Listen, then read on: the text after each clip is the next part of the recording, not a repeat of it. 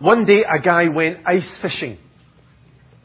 He found a good spot by on a lake, near some other ice fishermen to be sociable, but not close enough to be annoying. He set up his gear, cut a hole in the ice, and dropped his line into the water.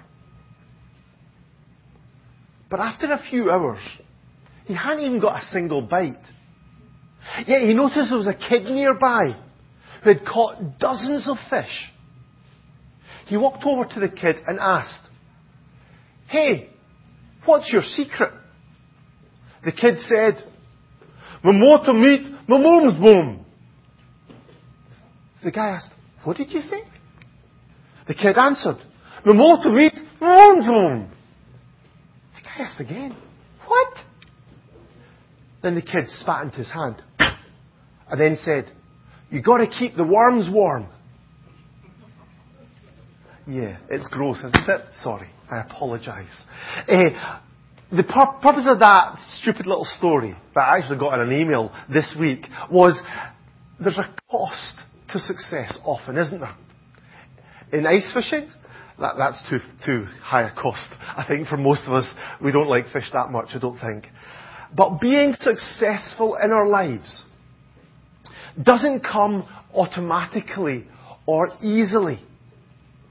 Being successful requires commitment, and it requires sacrifice, and it requires discipline. And that was true of the Messiah.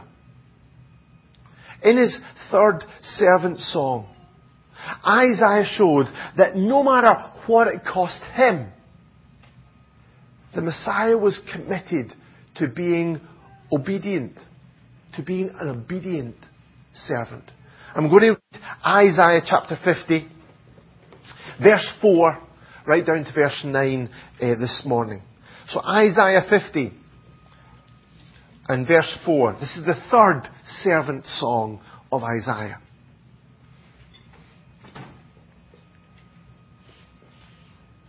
The sovereign Lord has given me an instructed tongue to know the word that sustains the weary. He wakens me morning by morning, wakens my ear to listen like one being taught. The sovereign Lord has opened my ears, and I have not been rebellious. I have not drawn back. I offered my back to those who beat me, my cheeks to those who pulled out my beard. I did not hide my face from mocking and spitting. Because the sovereign Lord helps me, I will not be disgraced. Therefore have I set my face like flint, and I know I will not be put to shame. He who vindicates me is near. Who then will bring charges against me? Let us face each other. Who is my accuser? Let him confront me. It is the sovereign Lord who helps me.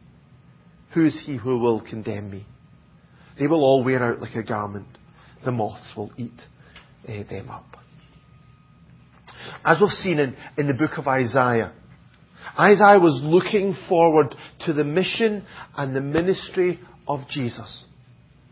We've seen through this little series that Jesus is Emmanuel, that He is God with us, that He is the mighty God, reigning on David's throne forever, that He is the branch, reigning in righteousness.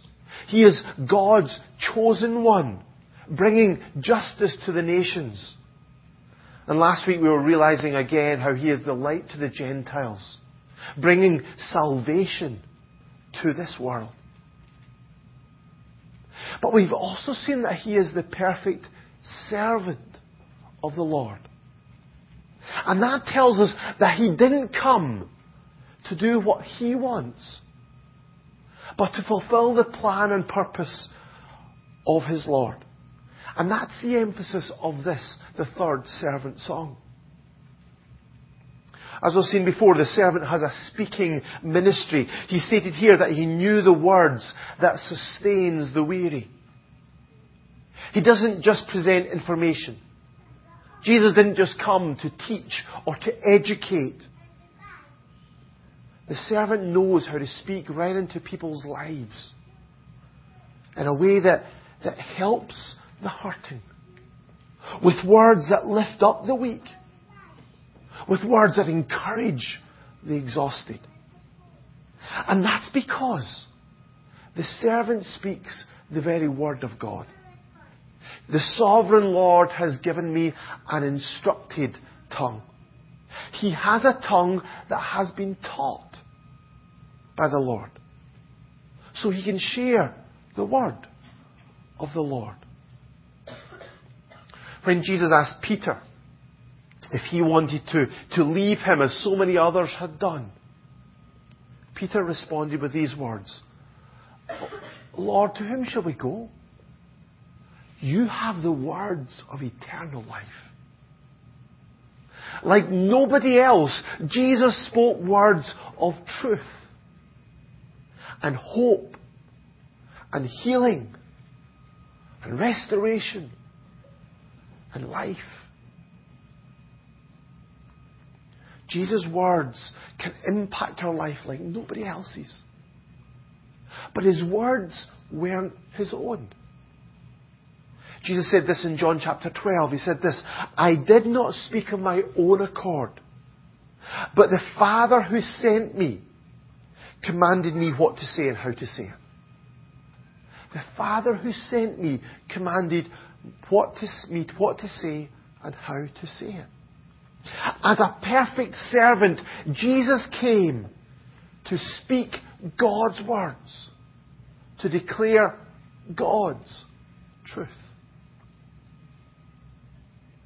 And that's what we're called to do as well. Paul called Timothy, who was a young friend who was also working in a church in Ephesus, he called him to preach the word. Preach the word. The world doesn't need our ideas. The world doesn't need our opinions or our thoughts. This world needs God's truth. This world needs the Word of God. And so our ministry, whether we stand up in front and speak or whether we do it in a personal way throughout the week, our ministry must be totally grounded on the Bible. Because that's what the world needs. It is God's Word that helps the weary and that brings salvation to the sinner. Not anybody else's ideas, but simply God's Word. So the servant spoke God's Word to the people. But that was only possible because he first of all listened to God's Word for himself. This is what Isaiah 50 verse 4 says. The sovereign Lord wakens me morning by morning. Wakens my ear to listen like one being taught. This is the discipline of the servant. He had a daily appointment with God to listen to His Word, to allow it to teach his mind and to impact his heart. Before the servant became a teacher, he was a disciple. Before he spoke about God, he spent time listening to God. And this was a constant aspect of Jesus' life. Even at his busiest times in his life, even when he was surrounded by crowds of people who were desperate for his need, people who were desperate for healing or for help in their life. It says in Luke chapter 5, Jesus often withdrew to lonely places and prayed. He knew that he needed to spend time daily with the Father before he could spend time drawing people to the Father. I think sometimes many of us long for God to kind of zap us with the knowledge of His Word. As if God could just suddenly infuse us with the full knowledge of everything that God is and everything that God wants to do. But that's not the way that He usually works. If we want to know the Word of God, if we want to be able to share it with this hurting world, then we need to take the time to learn it. We need to take the time to read it. We need to be like the blessed man of Psalm 1 and 2 who says, it says about him that his delight is in the law of the Lord, and on His law he meditates day and night. Daily we need that discipline of reading God's Word, of studying it, of meditating on it, which simply means thinking about it seriously. Okay, it's not the Eastern form of meditation, of emptying your mind. It's the biblical form of meditation, which is reading God's Word and filling it with God's truth. And thinking it through again and again. And letting it sink down into our hearts. And into our minds. If we want to be able to speak God's Word to other people, then first of all, we need to let it speak into our hearts. Day by day. Of course, we mustn't stop there. We also need to be willing to act on it. The nation of Israel, they had rejected God again and again and again. They were suffering defeat and exile because of their rebellion against God's commands. But still they refused to repent and turn to Him. But the servant, he eagerly obeyed whatever the Lord was asking him to do. This is verse 5. The sovereign Lord has opened my ears, and I have not been rebellious. I have not drawn back. He didn't only listen to God's Word and then share it with others. He also lived it out in His own life. This was the focus of Jesus' life and ministry. He said this in John 4 to the woman, or to His disciples when He was speaking, after He had spoken to the woman at the well of Sychar. He said, my food is to do the will of Him who sent me and to finish His work. His whole life was characterized by obedience to His Father. That was His food. It was His highest priority. It was His greatest passion. It was His deepest desire to live in obedience to His Father. It wasn't reluctant. It wasn't a kind of forced obedience. Rather, it was willing obedience motivated by His passionate love for His Father and His desire to please Him in everything that He did. Later on in John chapter 14, He says this, the world must learn that I love the Father and that I do exactly what my Father has commanded me. It was love for His Father that led Him to obey His Father. And that's exactly what we are called to do. James chapter 1 verse 22 says this, do not merely listen to the Word and so deceive yourselves. Do what it says. If we have put our trust in Jesus, then our lives are not our own. We have been bought with the precious blood of Jesus as He died on the cross for us. That's what we've just been celebrating in that beautiful time of communion together. Our responsibility then, our privilege then, is to honour God in every aspect of our lives by obeying His Word and living daily out His commands. But like Jesus, this mustn't be a grudging obedience or a reluctant one.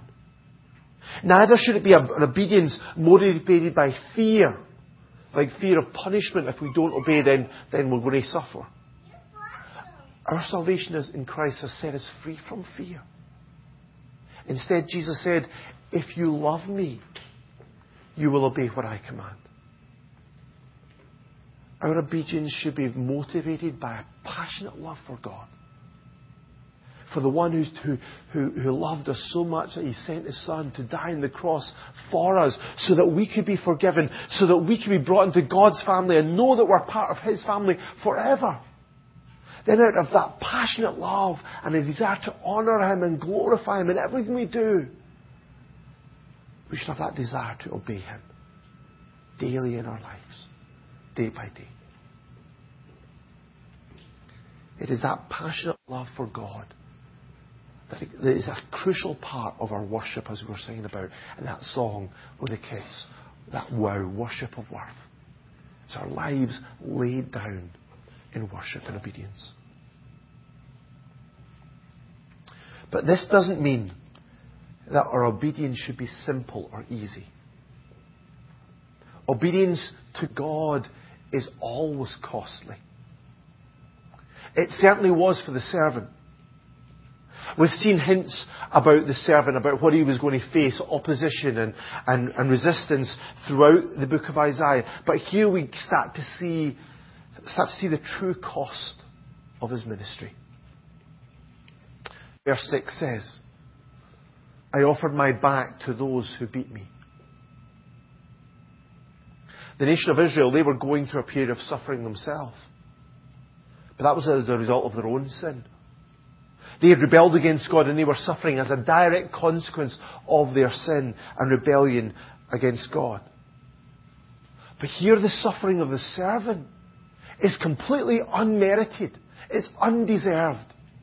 It's unfair. Because he had done nothing wrong to deserve this kind of violence and this brutality. And yet he accepted it. I offered my back to those who beat me. He didn't run from that shameful treatment. Verse 6, I did not hide my face from the mocking and spitting. He didn't try and escape the suffering that he'd done nothing to deserve. That's because he accepted this was part of God's will for his life. This was a necessary part of God's plan. And so he said, I have set my face like flint. Just means he was completely, totally committed to obeying his Father. No matter what. And so even although Jesus knew what lay for him there, Jesus resolutely set out for Jerusalem. He went to Jerusalem with a full knowledge of what would be involved there. The beating and the spitting and the shame and the crucifixion and the death. But nothing would budge him from his commitment to do this. To being where his Father wanted him to be. And doing what his Father wanted him to do. And so later in the Garden of Gethsemane, Jesus prayed these amazing words.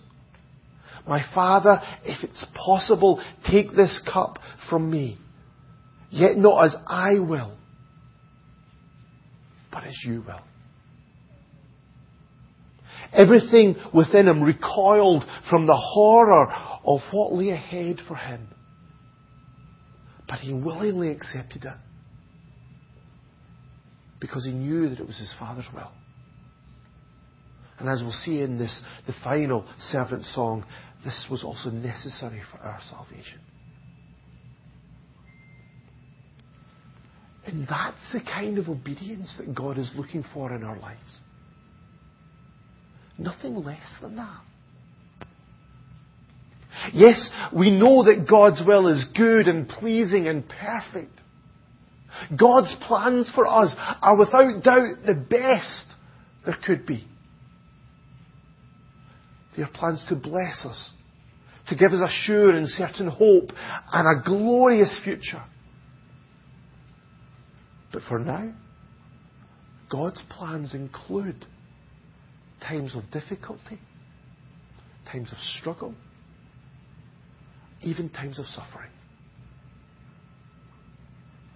But God wants us to accept His will no matter what. He wants us to be like Peter and the apostles when, after being threatened by the Sanhedrin, responded, we must obey God rather than men. God is looking for that total, wholehearted obedience to His will. No matter what the cost. No matter what that means in our life.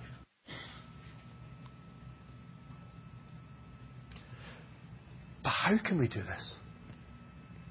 How can we stand strong like this in obedience? How can we be steadfast in the face of suffering, knowing our own kind of rebelliousness in our heart, and also knowing, in some ways, our cowardice, that we don't like that suffering, that we want to run away from it and get as far away from it as far as we can? Well, this song reveals how the servant did this. The nation of Israel, they didn't depend on God because they really didn't believe that God could save them. That's why in verse 2 of this chapter, the Lord challenged them, was my arm too short to ransom you? Do I lack the strength to rescue you?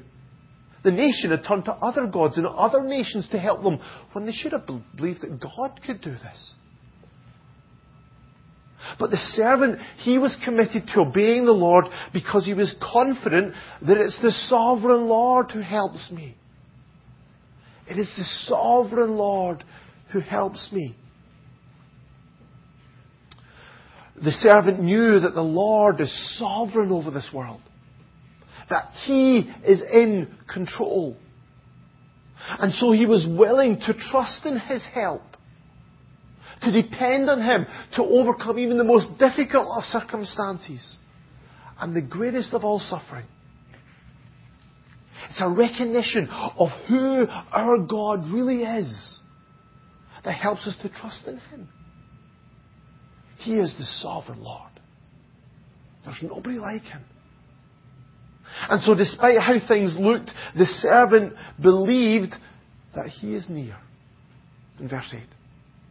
In faith, he believed in the Lord's presence with him, even as he was going through that time of suffering. Even as he was enduring the spitting and the beating and the mocking and the shame. For not only did he believe that the Lord was with him, he also believed that the Lord was for him. He believed that the Lord is the one who vindicates me. In the face of the opposition and the mocking and the false accusation, the servant believed that in His perfect time, the sovereign Lord would give him the justice that he needed. The sovereign Lord would declare His righteousness. And so the servant could confidently declare, I will not be disgraced. I will not be put to shame. It didn't matter who accused him or what charges they levelled against him. The servant was sure that ultimately his accusers would face judgment and he would be honoured. And that's the confidence that we see Jesus express as He faced His accusers. It says this in 1 Peter chapter 2 verse 23. When they hurled their insults at Him, He did not retaliate. When He suffered, He made no threats. Instead, He entrusted Himself to Him who judges justly. In obedience, Jesus went to the cross, trusting that in His time, the Father would vindicate His Son. He left the whole issue in His Father's hands, knowing that He could trust in Him. And this is the obedience that comes from faith, to which we've been called. We can see that in verse 10 and 11 in this chapter, because after this servant's song, there follows a challenge. A challenge to us. So let's read it together in verse 10 of Isaiah 50. Who among you fears the Lord and obeys the word of His servant?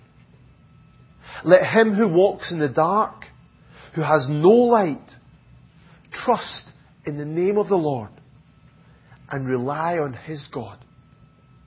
But now all you who light fires and who provide yourselves with flaming torches, go, walk in the light of your fires and of the torches you have set ablaze.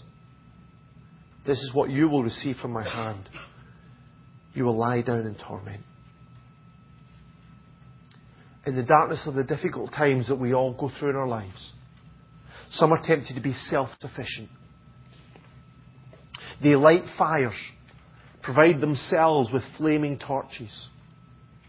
They refuse to depend on God and obey his word.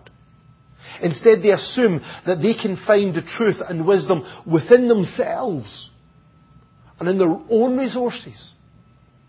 They try and do it themselves. But those who depend on that do-it-yourself approach, on those man-made ideas, will eventually realize that they cannot provide the light that they need.